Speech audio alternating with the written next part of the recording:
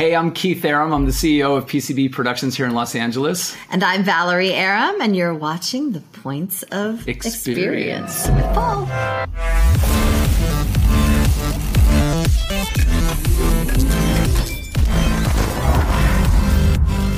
Two of the coolest human beings in this industry, Valerie and Keith Arem.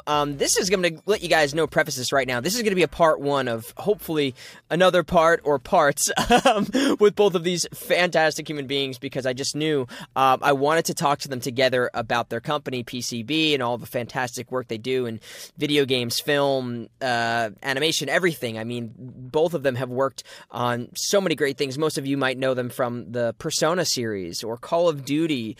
The list goes on. They're just what I've worked on them with was the Lost Judgment series, the Kaito Files, and that was my first interaction with both of Keith and Val, and I just knew that they were kind of the top of the league of the directors and studios in this industry. A fantastic facility that they have out here in Los Angeles, and they just really care about this industry and the actors and everything that goes on. And we have a really fascinating conversation about how they're working behind the scenes to implement a lot of what they've been learning on the job with technology as it advances and the protection for actors. And for anybody here interested in either from like a directing or audio engineering or acting perspective, you have interest in those things, I think there's a lot to learn here and hopefully more to learn as we continue our conversations. But truly, two amazing human beings who I'm always very blessed and privileged to work with when I get the chance to. Right now, you guys can hit that like button, hit the subscribe button, hit the share button, hit all the buttons, hit the self-destruct button. I don't know where that is, but I'm sure it's on some sort of platform that we're on. But do all those things. Write us a review. And stay tuned for more information about our Spotify Premium, where you can get exclusive episodes, live episodes, access to a lot of really cool, fun things. Check that out on Spotify. More information on that to come. But until then, we've got Valerie and Keith Arem on the Points of Experience podcast. Yeah, so as I was just saying, I think this is going to be so much fun because we've had a lot of guests on here that have been in various parts of the industry, but you both, I really feel like I've said this term in my life before, but I truly mean it for both of you, like power couple. Two people who really are just kick ass at so many things that are involved in this industry. So I'm just so excited to have you both on here. Thank you so much for joining us on the show. Yeah, thank you. It's an honor to be here. Power couple. I want a shirt or something. A logo. PCB power couple is what it's going to say. So, no, honestly, I'll start off by saying this. I've done a good amount of voiceover. I'm not going to say I've been doing this for 5 decades or anything like that, but in terms of working in California, coming from New York, and doing a lot of theater and film and TV stuff, the first time I got to work with both of you individually on separate projects and stuff, I truly felt like these are people who are operating at a level that is far beyond anything I've ever worked on before. It really felt like I was on a film set each time I was recording. It was one of the first times I remember coming to your studio, and I remember being like, "All right, where are the headphones?" And you're like, "You don't need headphones. No, headphones bad." It's like, and I was just like, that is a way of thinking and a way of operating that I really appreciated, and it's such a small, probably minor detail for some people, but to me, it meant a lot and freed me a lot as an actor, and obviously working on Lost Judgment and then various other titles, which I won't get into yet, but it shall not be named. But yes, of course. There's a lot of that goes on. Non-DA. Non-DA. But I could talk about Lost Judgment here and working with you, Keith. That was one of those experiences I had where as an actor coming from the background that I had, I just felt so satisfied going through that whole process and that journey, even working remotely and having, that also be a whole part of it. I couldn't speak higher of how you guys work and the quality of stuff you put out. Well, that was how we met you, really, I think, was on that project, right? And what impressed both of us so much about that, and even working remotely, right? It's like you have so many things working against you. You're not just working in voiceover and having to do dubbing and having to do all this sort of high-end ADR with motion capture and facial capture and everything else that we deal. But then you're also working remotely on a remote rig, having to work at home, and then have to do this very dramatic performance, right? And it's not just, we're not matching mouth flaps. We're actually doing dramatic performances, and then we're adhering the animation to what you're doing. And I just remember turning to Val and being like, this guy's amazing. He gets it. And it's hard because you have to emote using your voice, and you don't have, the sort of the additional backup of your body and whatever your facial props and costumes and sets and lighting and anything else that's there. Right? Other people to act off of. Yeah, you're right? not reacting. You're acting in a void, and it's a tough thing to do.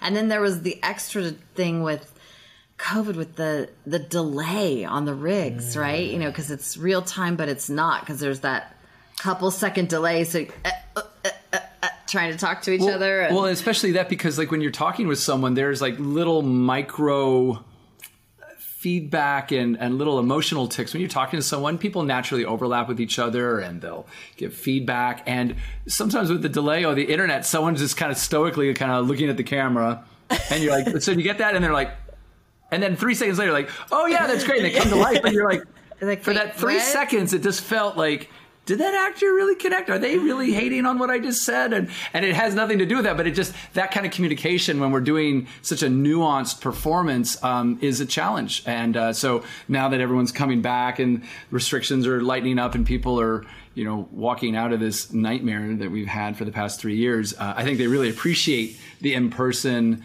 nature of it. And it's nice to know that we can work remotely as we need to, but it also shows that like the importance of that nuanced performance that we like. And you did it so phenomenally. I feel like, especially during that time, the height of like really the pandemic, a lot of uncertainty, things were just starting to record again after the studios were shut down.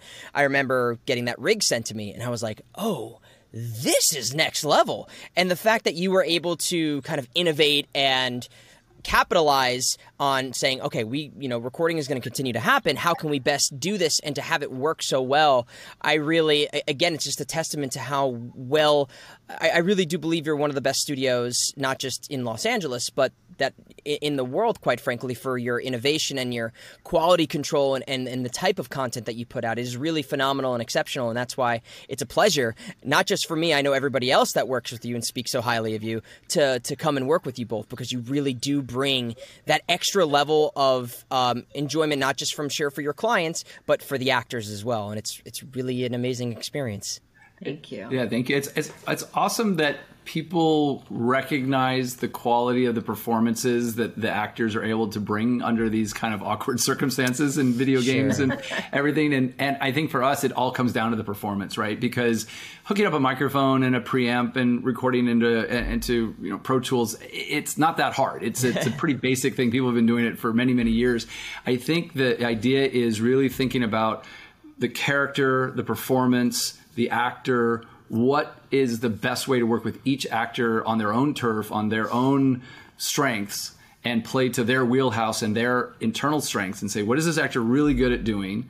Where does this actor excel? They've already, auditioned, they got the part. We always feel that like 60% of a great part is just a great audition because the actor already is there. Now we're on set, or when we're recording in the studio, we're just making choices. We're not teaching that actor how to act. We're just saying, hey, we're all kind of going this way. This scene is amazing, but what if we kind of tweak it this way and we start to play with the performance?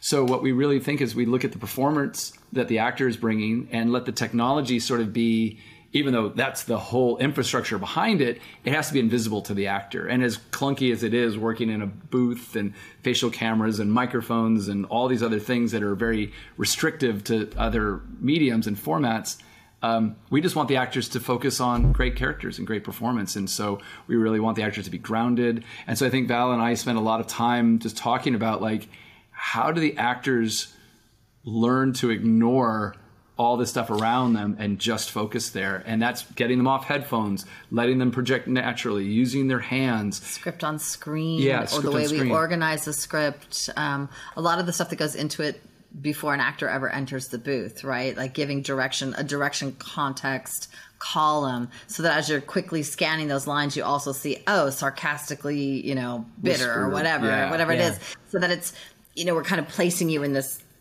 place so that you're like, if I'm here, as opposed to acting here, you're acting here, and your choices are, if I'm in this box, it's here or here, right? And it's kind of helping you define things so that you can really just focus on the acting when you're in there. And I think it empowers not only the actor, but it also empowers the writers and everyone else creatively, because games in particular are very much a team effort, right? It's not just the singular view of a director. It's sort of our job, if anything, is channeling everything from design and writing and programming and art and other things and the actors, and trying to put that all together and funnel that into a tangible performance, and then negotiating to get that performance and then get it recorded and put it back in the game and have it retain that integrity. And that happens 50, 75, 100 times an hour with every line of dialogue we do.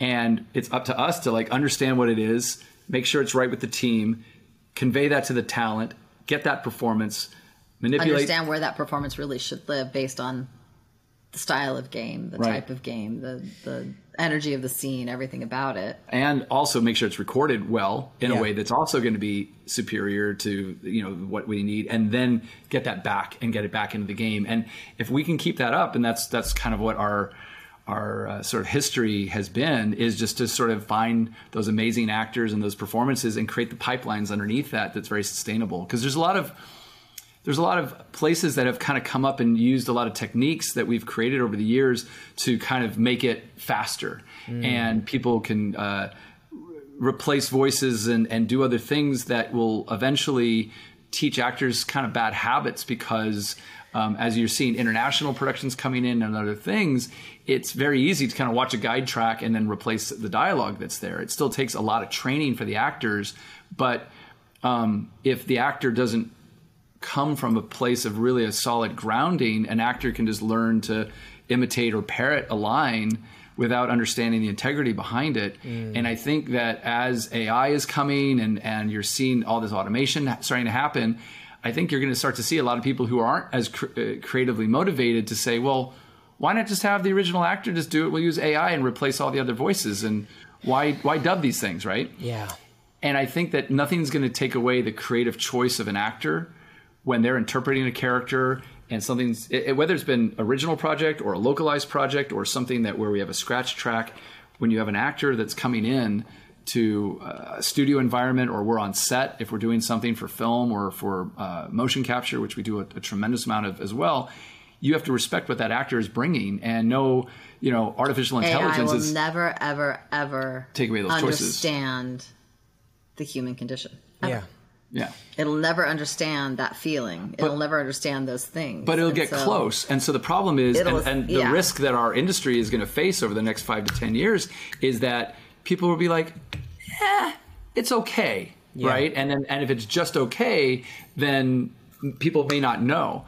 And I started in the music industry, and we had MP3s starting to be introduced when our albums were coming out, and we were using them to get them out to our fans and sending out MP3s and put them on websites so people could hear tracks and want to download the album, or before downloading became as big as it is.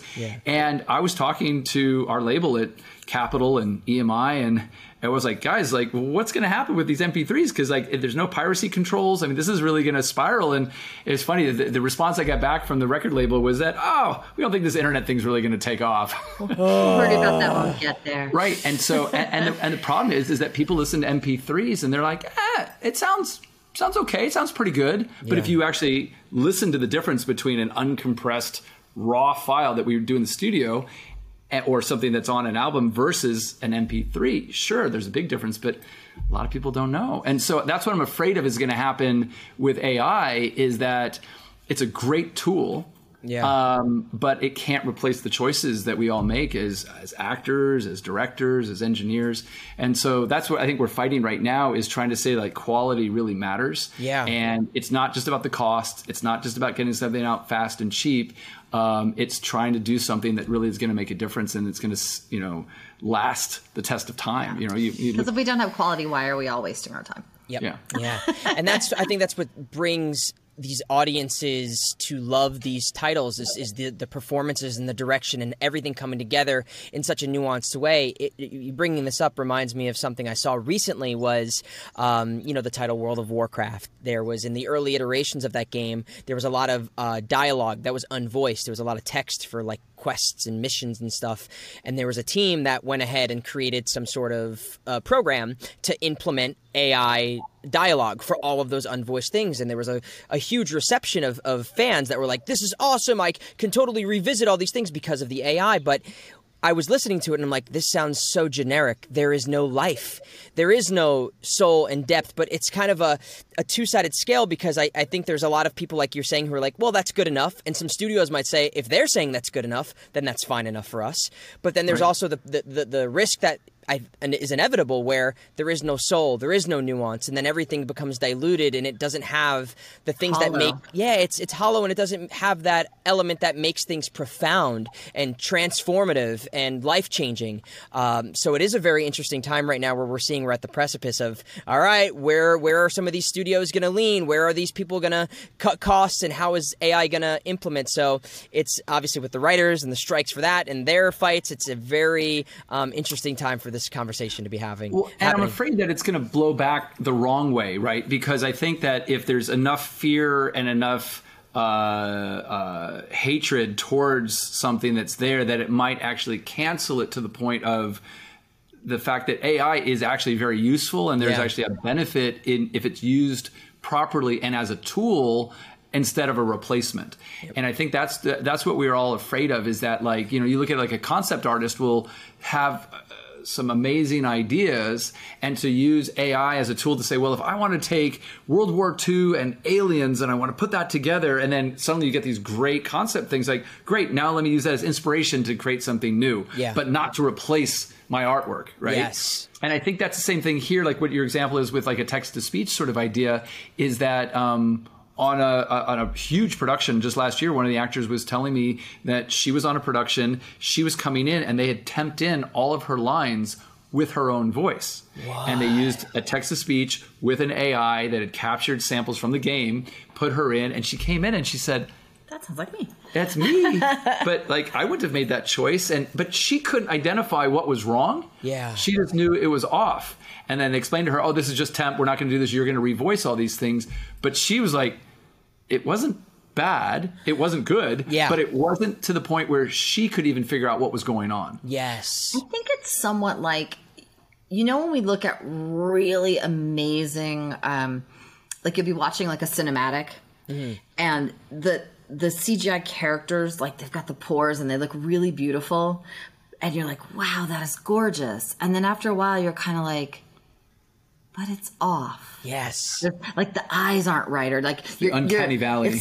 Your body picks up on that. Like we're still so instinctually like something's wrong with something is not human about this. Something is not right about that. I think it sets us on edge. To the nuance. We're really attuned to the nuance of that human condition, and I think that once it goes away, at first everyone's like, "Oh, that's really pretty," and then after a while, you're kind of like, "I'm a little on edge about this. This doesn't feel." Right. It doesn't feel 100%. And I think what's going to happen over the next several years is that the technology is out there. We're not going to be able to fight it. I think that the problem is that if we fight too hard against it, then it's going to happen regardless. And it's going to become something where it's going to be fighting it as opposed to embracing it and saying, guys, we're in a world of technology right now where we can't stop it, but we can, I don't want to say regulate it because that sounds too bureaucratic, the idea is that like we can get ahead of it and say, look, sure, it might take away books on tape. It might take away our GPS, opportunities for actors to say, well, hey, I really wanted to do that narration project. But what's going to happen is anytime you've had historically any industry, not just voiceover or actors or anything, but anything that requires a lot of skilled labor, that's very time intensive, a lot of very cost intensive. There will be people that will find ways to automate that. And you've seen that in manufacturing and other things. So the fact that it's come for everything from writing to music to dubbing especially and these types of things, it's like it's the way of technology and it's the way of the world.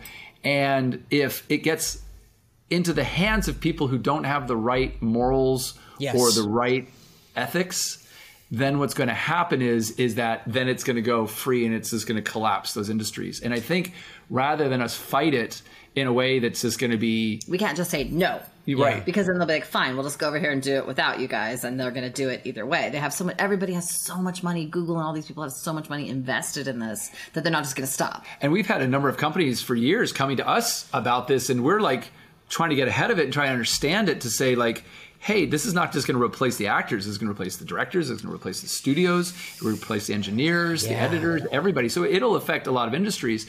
And it will happen. It's just, it has to, right? Because here's how it will happen. If you have a huge movie that comes out, pick your favorite star, pick your whatever, the next Tom Cruise movie comes out.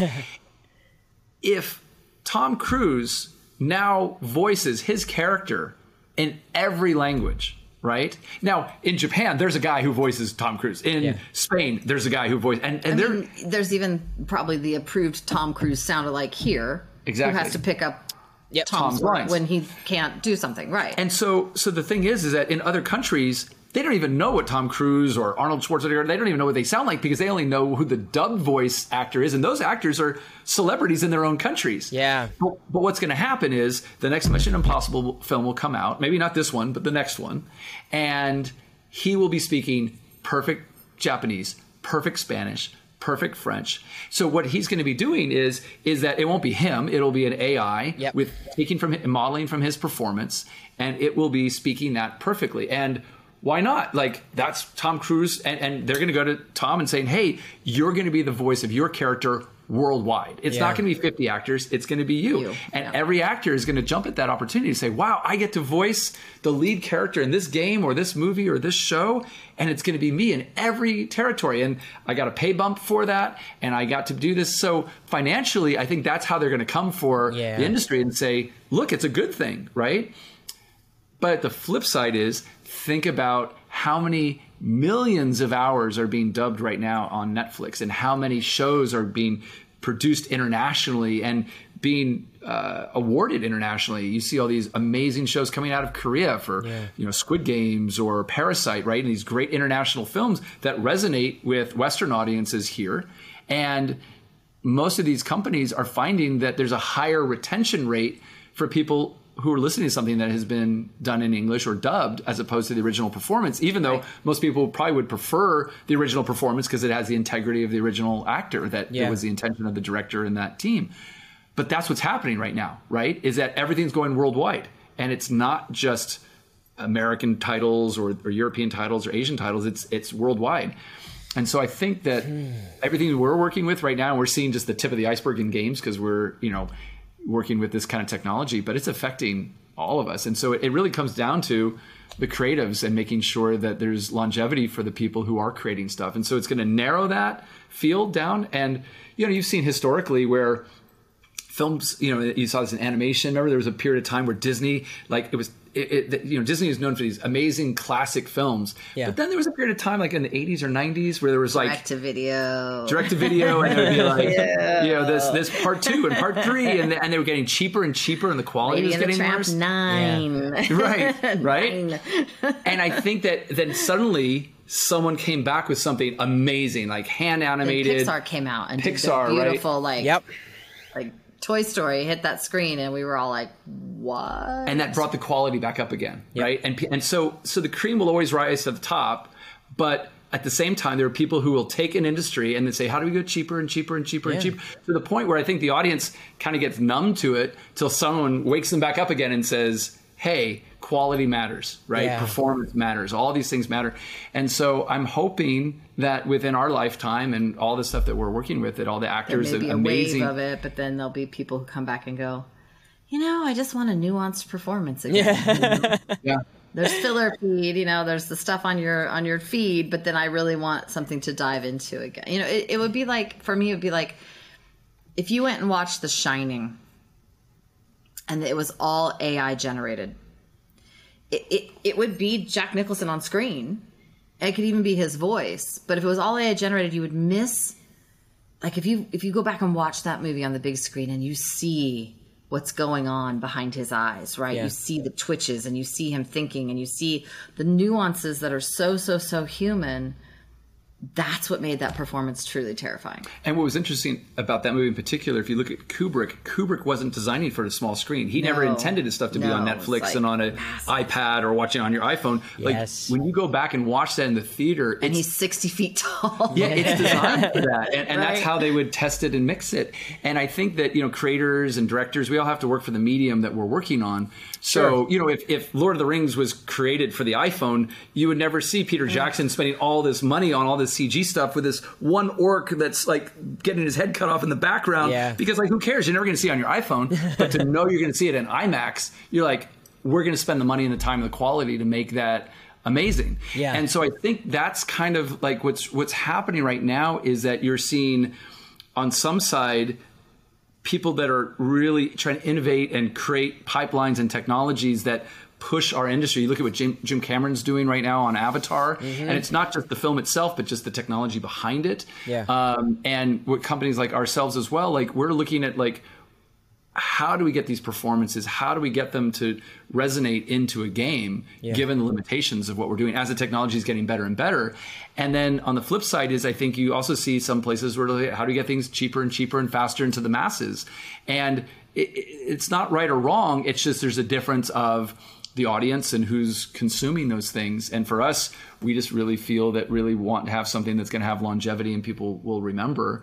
And a lot of the games that we're known for, I think, have been because we put in all that love, and the actors did too. And we gave them a very nurturing environment to be able to convey those performances and do that. Because sometimes you have an amazing actor, but they're just put into the wrong circumstances. There have been some games where we've seen some amazing celebrities who have been sort of, you listen to them in the game and you're like, that's a great actor, but that's not the right performance. And they don't have the tools. They don't know why their stuff isn't resonating in the game because they're not necessarily the right fit.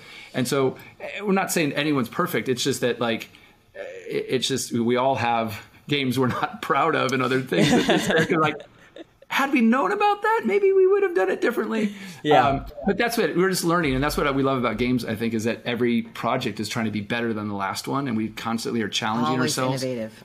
Because each game has to have new features and new sets. So we're always trying to do the same on our side, is how do we improve what we do from the last game? Yeah, there's so much fascinating stuff you just said right there, and I think it's really, really important right now. I'll make a comment too just about the kind of quality of the world we're in right now. We're seeing so many different ways for people to consume content now between the various social media platforms, the various different consoles, the various different networks, and so much stuff in the past, I guess, 5 to 10 years.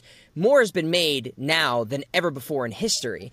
And while everyone has that same kind of expectation for quality now because things are advancing at such rapid rates. So we're all expecting it to be Avatar to a certain degree or an equivalent for whatever the genre is. Yet, because there's so many different, Hulus and HBO and whatever it is, these companies need to find a way to effectively and efficiently, from a cost perspective, compete at the rate at which there is. So, of course, they're going to be looking for ways to, continuously put out this amount of content that they have to retain the retention, yet, cut corners, I guess, where they can.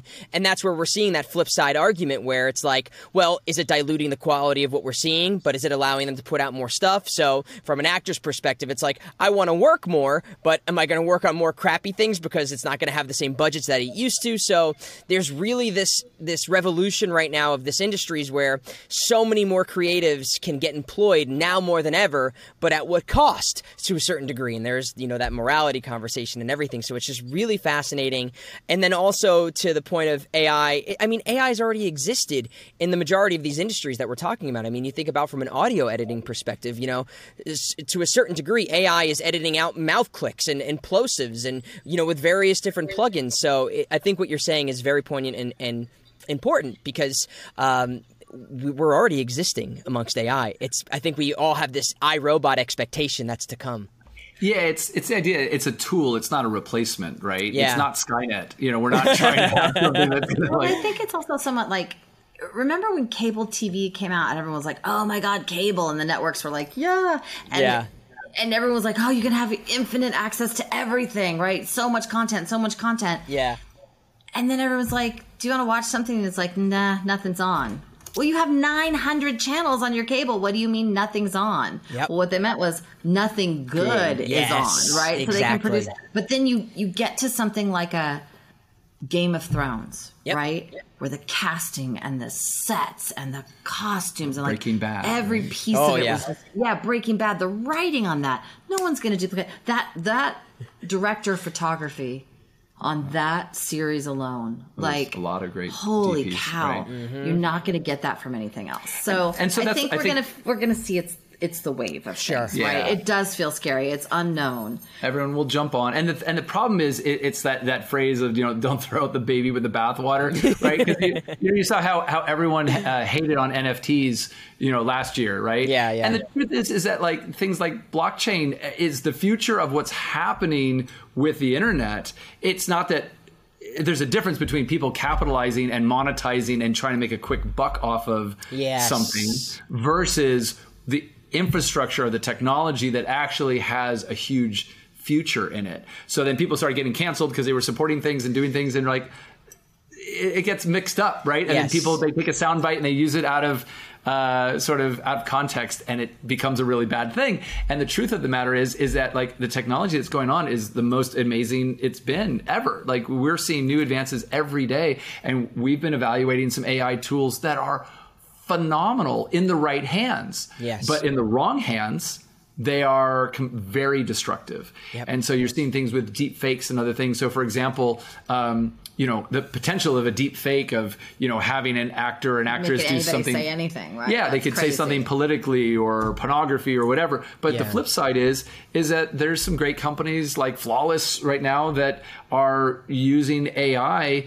to have the actors' faces reanimate back to the voices for the dubbed territory. So there's a better connection, and that's what we're doing on the game side right now. Is we're reanimating all of our international productions or stuff that we do on mocap stages, and we're facially capturing all the actors, which is opening a whole new industry for actors. Actually, it's a whole new pipeline, a whole new business, whole new skill set for actors who are really talented actors, but we're actually replacing the faces back into the final dialogue that's been put into the game. Yeah. And what that's doing is it's a better connection for the audience. They looks way better, much better performance. It's better for the actors who are voicing it and doing their performances.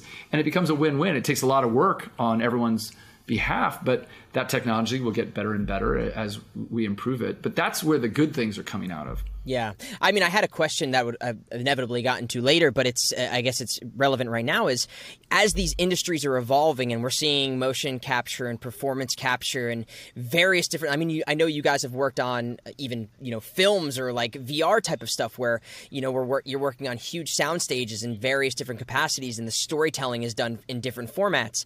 How, as a studio, do you strategize to evolve at the same rate that these studios that are coming to you to work on their titles are expecting? Is that a conscious conversation you're constantly having? Like, okay, now there's a lot more performance capture games happening. We need to have this, this, and this. Or there's this new camera that's working. Like, is that a conversation you're constantly having as a studio? Yeah, I think on one level is always, you're keeping up with the latest technology just because...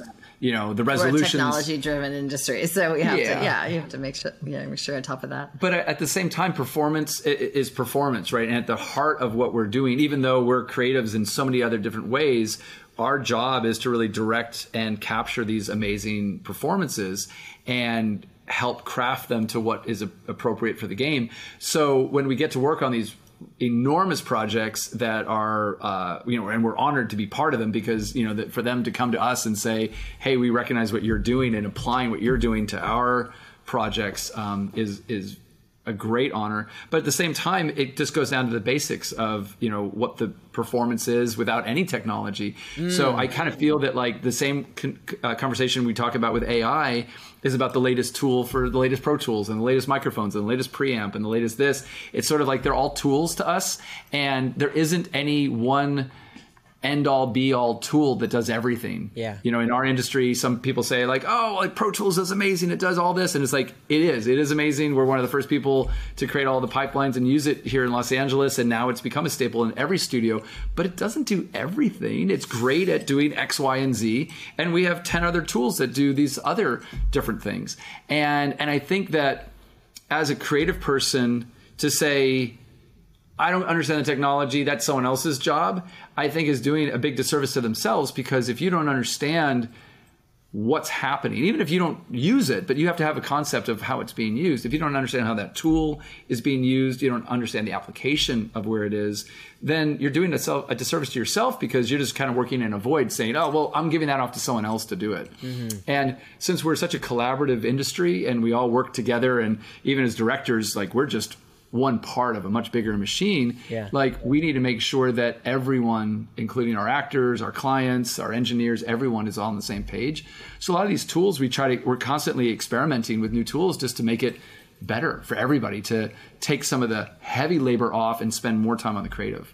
Well, I think as the actor, I appreciate it, and I think the audiences really do appreciate it, because the quality and the products speak for themselves. My gosh, this is going to be the most, I'm going to make this comment now, it's going to be the most challenging podcast I've done, because there is so much I want to ask you, and I could have 2-hour podcasts with each of you, so I'm going to try and be as efficient as possible in respect of your time. So I want to make sure. Part 2. Yeah, we will have to do a part 2. How did each of you get kind of, and I'll say this from a broad perspective, because you both do so much involved in the industry. Where did you each get your bugs for wanting? Because I know, Keith, you said you started off doing music, and Valerie, I know, from an acting perspective, where did you each kind of get your bugs for? Okay, I'm going to pursue a career in the entertainment industry. I took dance lessons as a little tiny kid, 4 or 5 years old, and dance lessons were cool. And then recital came around, and they gave us these beautiful little bags, and you opened it up, and there was this sequined, sparkly, fabulous costume inside. Yeah. And I went, oh, I want to do this. I like sequins and fringe. Sign me up. I'm in. And I think that's really where the performance bug started with me. Was that whole thing of putting on the special thing, going out on the stage, having the lights on you, preparing for it for so long, and having that perform. And I think that's where the bug sort of started for me. As a theater student too, right? And then I went into theater, and that just sort of led to like a lifelong passion for this. But I also grew up in a very, at the time, very small town in Tucson, Arizona, and there wasn't much culture, and there wasn't much theater, and there wasn't much to do in that world. But I was tall at a very young age and very tiny, and my mom put me into modeling. And that was just another aspect of that. And one day the director of the modeling agency came to me and she said, "You have a nice voice. Come in my office for a second." And I walked in her office, and she pushed play on a record on a little handheld cassette recorder. Yeah. You're dating yourself. And recorded my voice into the little, the microphone that plugged in. I'm totally dating myself, a million years ago. Sure. And recorded this audition. And I was like, wait, what? What is this? And so that was my first experience. You want me to date me even further? It was for a film strip. You probably don't even know what a film strip is. I heard about those. Yeah, the dinosaur days, right? And literally, that was my first voiceover job. They've excavated a couple of those. Yeah. I was like 12 years old, and I did a film strip. How to ride the bus. We're the cool kids. We ride the city bus, kind of thing. And that was my first foray into that side of acting. And I was like, that's fascinating. Huh. But I think what's interesting is that you took all of your theater background experience and all that other side of things. And so then when we got into recording and directing, and instead of just working in the company, you actually could communicate all of that into the performance side. That's really where it changed. Very much informed me as a director, being, so the voiceover grew. I did my first one at 12. And then when I finally moved out here in my 20s, I started, games were beeps and blips and, zero memory on the cards, and they were very small. Yeah. And I remember the first games sort of coming out with dialogue and working on some of those titles. And you actually did the first voiced cinematic in the game industry. What? Most people don't know that. Yeah. So there was a game called Creature Shock. Oh, that's right. Was that the first cinematic? It was the first cinematic ever. Holy in cow. a game. Ta-da! A little-known game by the guys from Argonaut, the guys who went on to do Star Fox and other things. That was and, the first yeah. thing. and it was before Doom, and had it come out before Doom, it actually would have been enormous. And we did. I remember doing Creature Shock. This is in early '90s. We did this thing. I had come out of Dating yourself. Sorry. I had been moved from the music industry into scoring movies, and I took this cinematic that these animators were working on in England, which was phenomenal for its time. It was really early, very high-end CG, and we striped it for sync. We did a full orchestral score. We did sound effects, and you did the voice of the ship. I remember that was doing that. the voice of the ship. And I was the audio director at Virgin at the time, and it was so crazy. No one had seen this in the industry that the president would bring in tours almost every day with all these international investors and other distributors and developers into to the see audio wing? into the audio wing to see the cinematic that we had put together, because it actually had voice. Because back then you couldn't have voice in games. The PlayStation wasn't out yet. We were still doing stuff on PC and the early 3DO game system. So the early PC games could stream basic stuff, but it really couldn't do anything like that. And so this was one of the first cinematic. This was the first cinematic that was ever done. And who knew? And it was cool because it was you should. It was, and I don't even know where that game is. I haven't even seen that game in 30 years. We have a poster somewhere. Yeah, but that was the humble beginnings, right? And now it's like, well, we'd rather do it in-game real-time cinematics than any of these pre-rendered things. Yeah. But it's like that's where the technology goes. But that was really interesting because you were one of back when actors first started in games, when we were really doing this, because once CD-ROMs kicked in. Dating ourselves. Yes. But when CD-ROMs, that was really the big thing, because you could stream off of a disc. Yeah. And so the first voice actors were all cartoon actors. Mm-hmm. So the first game I ever directed was Rob Paulson, Tress MacNeille, Jim Cummings, Corey Burton, all the big Disney and Warner Brothers guys who are legends now. Yeah. Well, they were then too. But like that was my first experience because they were the only guys who were doing voiceover. That was like a cool thing. Tell them the first person you ever directed. Your first ever session directing, other than me. Tell them the first. I had started in music, so I had started as a recording artist. I was in Biohazard and then Contagion. So I was working in studios all the time since I was 14. And then when I graduated from school, I signed with Capitol Records and I was touring, and the whole time we're on tour, we're playing video games. So I got into doing video games and movies, and then Virgin made me this offer, and I came in as their in-house composer. But then within 6 months, I became their audio director and built out all their studios, and that was sort of the beginnings of how we started everything. And so I had this gorgeous studio, and we were working on this amazing game with all these amazing actors. And they were also casting big celebrities to do all the major characters. And the first major character coming in was Tim Curry. No kidding. And Tim, and this was, 90s. This is, before, he unfortunately he had a stroke in later years and other stuff. But this is his heyday. Yeah. And I was a huge fan. But so I was, the audio director, but I'm going to be recording his sessions.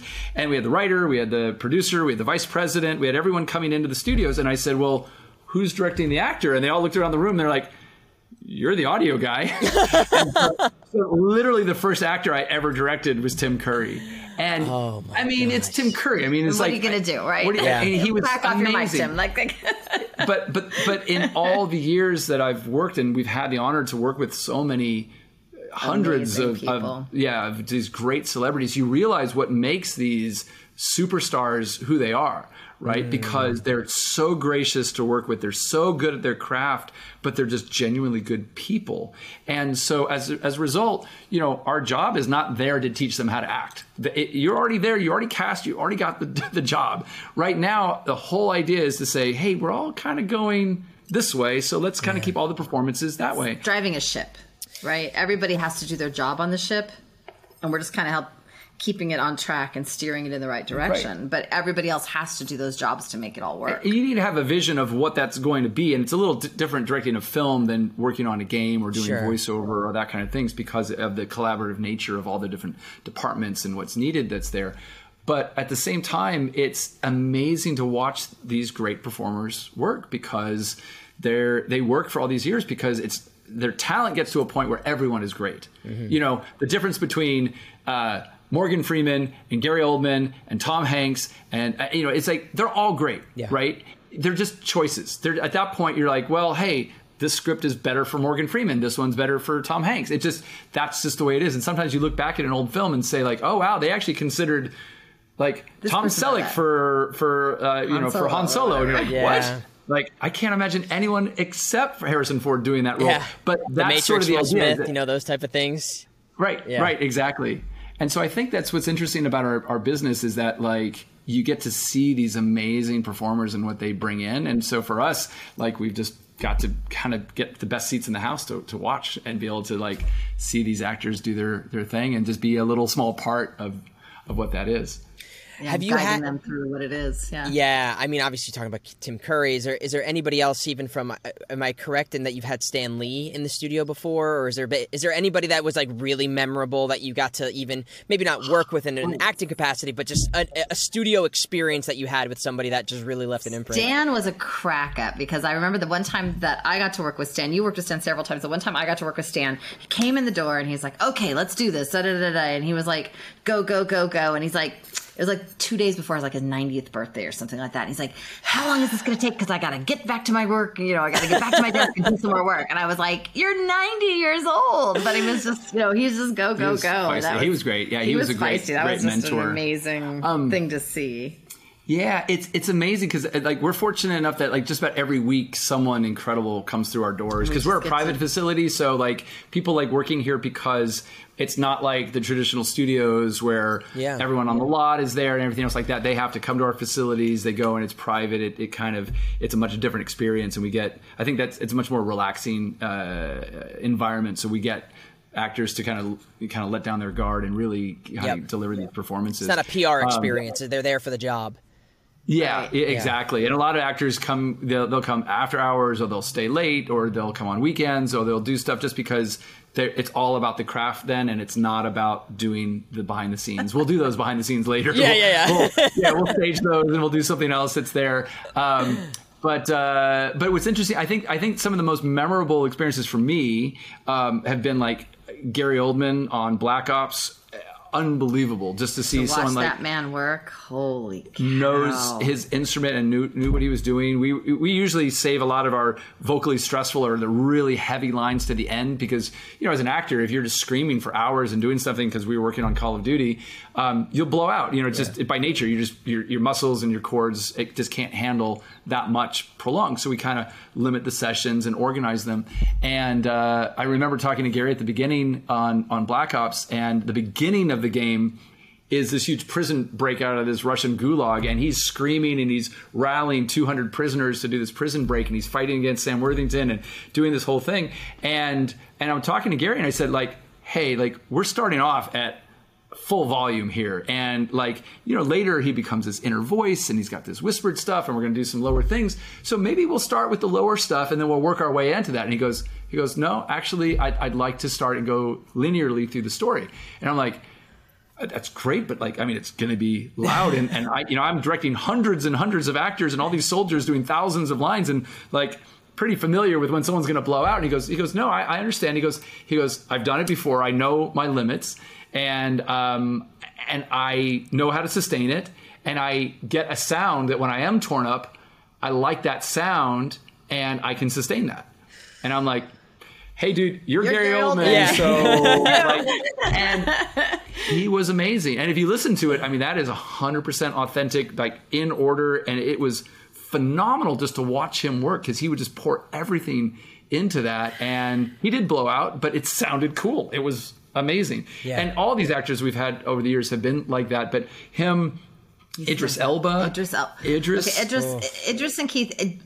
I think I came in the room and they hadn't even started yet. And their sessions should have been over, because they clicked on such a level. Yeah. And the two of you just sat. I came in, I was like, okay, great. It was great to have you. And Keith's like, we haven't even gone in the booth yet. I was like, what? I was like, all right, let me feed you dinner and then you guys can get started.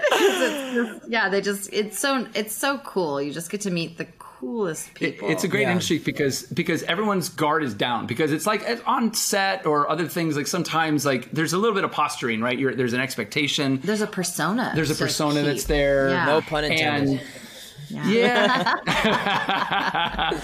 And I think that, when you get someone who's just all about the work, they're there in an environment that is creative, and this environment, the studios are designed specifically to kind of facilitate that. Yeah. So as a result, I think the relationships of these actors over the years has been amazing. We had this, Michael Keaton came in, and I told my daughter at the time, I said, she loves all these Tim Burton films, and I said, hey, Michael Keaton's coming in, and he's Beetlejuice, the original voice of Beetlejuice, and she looks at me and she goes, does he know Tim Burton? And I was like, yes. And so and she had to leave for school. She was young at the time, so she recorded a message on my phone. And I played it for Michael at the session, and she was asking, she goes, hi, I love your work, but I wanted to know what it was like working with Tim Burton. She left this whole message for Michael, just asking what it was like to work with Tim Burton. And so we're recording, and we're like three and a half hours into this session, and Michael stops and he goes, wait a second, we have to record a message for your daughter. And he grabbed my phone, and then he just did this really amazing message saying, oh, I worked with Tim. He was such a great guy. Hey, Julia, it's Michael. Yes. It's really cool working with Tim. I mean, it was like the coolest thing. The experiences we get to have in this building every day. And you realize why these actors are who they are, right? Yeah. Because it's the celebrity and the fame is all great, but when it comes down to it, they're just, really good people doing really good work. And I think just about everybody that we work with consistently, celebrity or not, are good people. If you're in this building a lot, it's because you're A, talented, and then it's B, because you're good people. And if we're going to spend 95% of our life God knows that, in prison in the studio.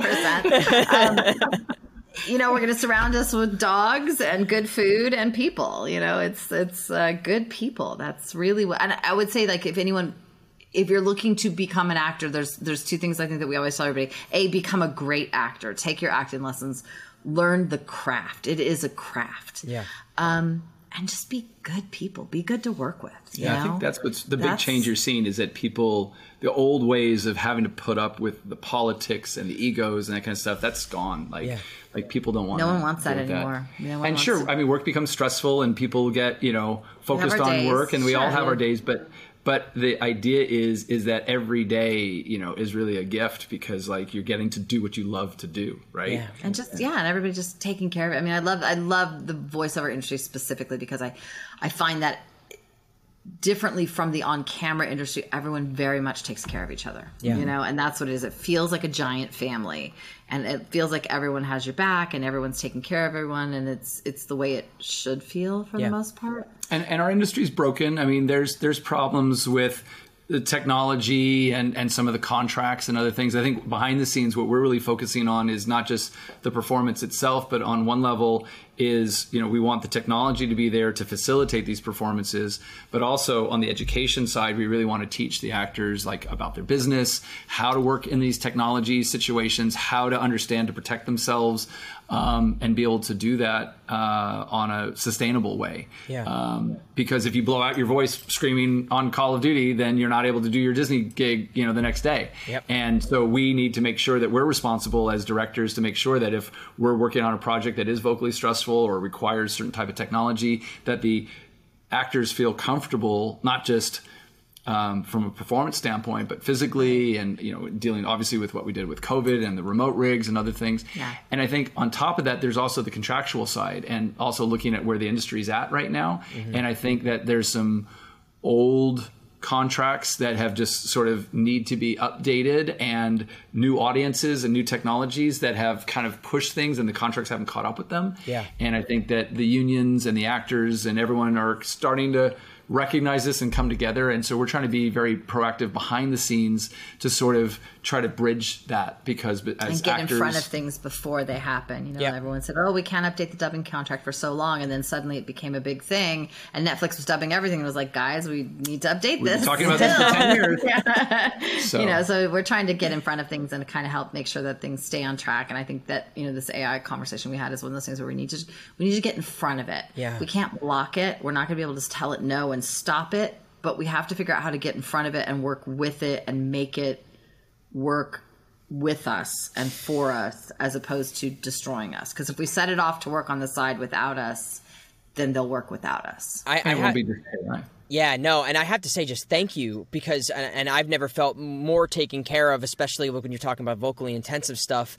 I think there are studios that will take advantage of, for lack of a better way of saying it, desperate actors or disposable actors, you know, that they'll say, I need you to scream for 4 hours straight. And that's what you know, and a lot of actors don't look out for themselves. But so I think it's very important what you guys are doing. And we really appreciate it going on behind the scenes. But also, even just regarding these conversations, that's why I think they're so important, especially with things like AI. It's like, it is inevitable. And a lot of people, I feel, are afraid of having certain conversations when that only is going to lead us down this path of silence that will eventually lead to the impending doom that everybody is fearing, where it's like, no, we have to have these conversations. So I appreciate you having this conversation, because a lot of people are scared to sit on any side of any fence because they're afraid by saying one thing and then it's, you know, contradictory to another. But if we don't have conversations about these things, we don't have conversations about these contracts, then we have no progress. We have no middle ground. We have no compromise, especially with these unions and these studios. And,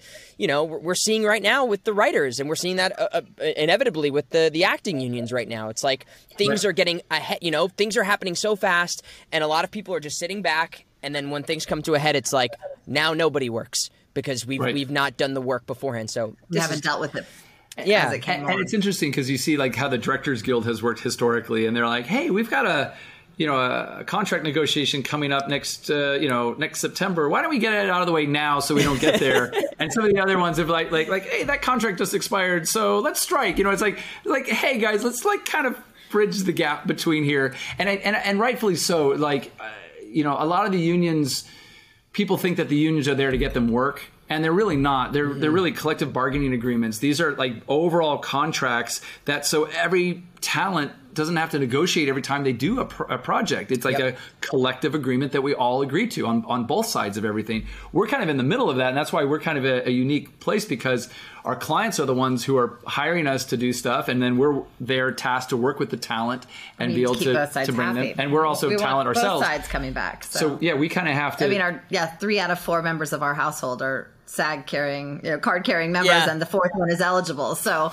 you know, we have interest on both sides there of keeping everybody happy and safe. Yeah, but I think long term it really is it's just sort of this combination of, you know, the technology allowing us to grab this in a healthy way, right? The education of knowing how to work with it and being informed of the good and the bad and understanding how to work with it and how to manage that business. And then on the last side is, you know, managing the contracts and making it sustainable so everyone can make a living out of doing it. And it's not disproportionate on one side or the other. And so I think that little triangle is kind of our life's mission. And with our company, people know us for all the fun games that we've done and in the movies and animation and other things. But really behind it, you know, if people look back at us, and this is our 23rd year in business just as PCB. And I think, you know, the things we're most proud of is just like the difference we've made with just the community and just being able to give back to everybody and really help our industry kind of thrive. Yeah, it's so important. Sustainable careers, I think, is one of the important things that, you know, you're just talking about, is being able to do this sustainably. And, you know, things can get unregulated very quickly and people can take advantage of really quickly. So it's important to have people fighting for that. I want to also ask too, because, you know, you've worked with such great companies, you've worked on such, you know, some of these great titles across all of the genres of entertainment, particularly with like the studios like RGG or Atlas. How did those relationships come about, and what is and just from like a PCB kind of from start to finish, what is like the process between you getting hooked up with one of these companies, and then like what is the process from, all right, we're hiring you to do this, then what is like kind of the shorthand version of, all right, this is all that needs to be done until we're completed, PCB is done with the project? Yeah, that's quite the challenge. And by the way, I should mention that we have a session that starts in 1 minute. But let's answer this, and let's schedule a part 2, because I think that's like the tip of where we'd love to talk about. But to give you that, as our company is very unique because I started working for all the major corporations. I worked for EA and for Virgin for almost 7 years, and saw prior to PCB. Yeah, before PCB, and that was sort of getting understanding of how the business was running even back then into where it is now. And starting our own company, because the amount of time it takes and the love and effort we needed to put into these projects, we didn't want to become an hourly project studio where people could just call us up and say, hey, how much is it to record my demo? Or, hey, how much are you per hour? Like, we're not that kind of studio. Like, we don't do hourly recordings here. We block our stuff out for days or weeks or months or years for our clients. And so as a result, our studio became referral only. And so we didn't advertise. We don't have any advertising. We do have a website, but that's about it. And even through the website, we don't put up our address. We don't put up our phone numbers. We just put together a form. And it's not we're trying to be prude and trying to be like, this snobby kind of exclusionary. Sure. It's like mightier than now. Yeah. We just really wanted to make sure. I am going to be in the Guinness book, first in that. Fair enough. Sure. I think the big goal is to really just have our clients be as passionate as our talent, right? It's to say that, like, hey, it matters, quality. And the quality matters, and we want to go to somebody who's really going to take care of us. Because, if you're sick or you have a broken arm or something's there and you go to a doctor, number one, you want to go to someone who's qualified, but really you want someone who's going to be like, okay, hey, we're going to take the best care of you. What's going on? This is how we're going to be. Walk you through it, manage your expectations, help you heal. Even if it's going to be painful, you're going to go through that and have someone that's going to be there. But what you don't want to do is go somewhere like, okay, all right, you got me for 15 minutes. And, it's like you want someone who's passionate about what they do so they can help you. And I think that, like, if we were just in this for the money and we were just trying to do the cheapest or the fastest and just become an assembly line, there's way better ways to make money and be sustainable in our industry than trying to do what we do. But when you have the clients that we do, and we've had and we are so thankful for, and we've worked with these companies for decades, right? And so what's nice is that you're always learning and you're always getting better. And you're like, oh man, like if we only knew this, like, well, on the next one, we know better. I mean, even today, we have this project. It's probably the most technically advanced project I've ever worked on. It's like so challenging. We've been working on it for almost a year. We still have months to go. And even just today, we were like, oh yeah, like next time we're going to do this, this, and this. And we're still learning on this project that we set up, that we've been working on. And even at this late in the game, we're still realizing that, like, there's still better ways to do what we do. And it's nice because it just keeps you on your toes and growing. So I think that our clients really recognize that. We like to innovate. Yeah. And so I think they like that too, because they want their projects to be better. And, if you look at a game like when I did Modern Warfare, and it was a fantastic game, fantastic team, amazing cast. And then that same team and actors and everyone went on to Modern Warfare 2. Yeah. Modern Warfare 2 just like skyrocketed. And of the whole series that we had worked on, that one was the pinnacle of everything. And everyone's like, well, what was the real difference on the performance side? Why did you guys win all these awards? And why was everyone talking about the performances in Modern Warfare 2? And the reason why was that we actually just worked with the actors to introduce like new techniques of breathing and the way they did the performance. Same actors, same cast, but we changed the way we did those performances and the way we captured them. And it really resonated in the game. And they really sounded like these actors were running. They really sounded like they were going through battle. And it was a noticeable thing that 4 other productions in LA shut down and went back and they said, we want the Call of Duty sound. Yeah. And all these actors were calling us, complaining, saying, what did you do? Like, we're having to go back and re-record stuff because they want the sound of this. And we're like, what? And they're like, yeah, they're having to scream, do all this stuff. And we're like, yeah, but we weren't screaming. We were just adding this. And it was funny because, like, sometimes in the end, people think you're doing one thing. And it was just interesting. And that's, I think, why our clients and our actors really like this, is that we're just getting to play every day. Wow. Well, I'm not going to take up any more of your time. Truly, Keith, Val, you guys are pioneers and visionaries in this industry and truly supportive of the whole projects being, from start to finish. I really appreciate your time. We will have to do a part 2 because I feel like I just have infinite questions. So thank you so much. We'd be glad to. Yes. Absolutely. Thank you so much. Have a fantastic recording session, and we will have to pick this up at another time. Thank you. That'd be fantastic. All right. Thanks, Paul. Bye. I'm just so giddy. I was afraid of this conversation because I knew I was going to only doing them together. I thought would be really great and have, just their back and forth is so phenomenal. I barely even had to interview them, but I knew I was going to not even scratch the surface. So let's call this part one of the X amount of conversations with Keith and Val, because PCB is really, I thoroughly enjoy working on every project I've got to work on with them. I mean, they're just such great, they're great artists and great at what they do, and they've done. I mean, Keith's got a comic book series with Wesley Snipes. They've worked on some of the best series, the Lost Judgment, Persona. The list goes on. They're just a Call of Duty. I mean, just hearing these stories, it's like I just want to know more, and I want to share that with all of you because I think that they give a really interesting perspective into this industry, and for anybody entering it, what it's like to kind of work on these high quality titles. So, TBC.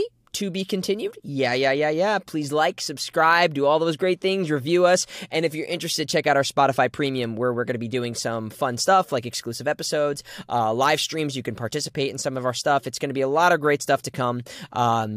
It's there, but, we'll be rolling that stuff out as it comes. So stick around for the second part, but we'll have more episodes probably in between that. So love you guys, appreciate you, and I'll see you on the next one.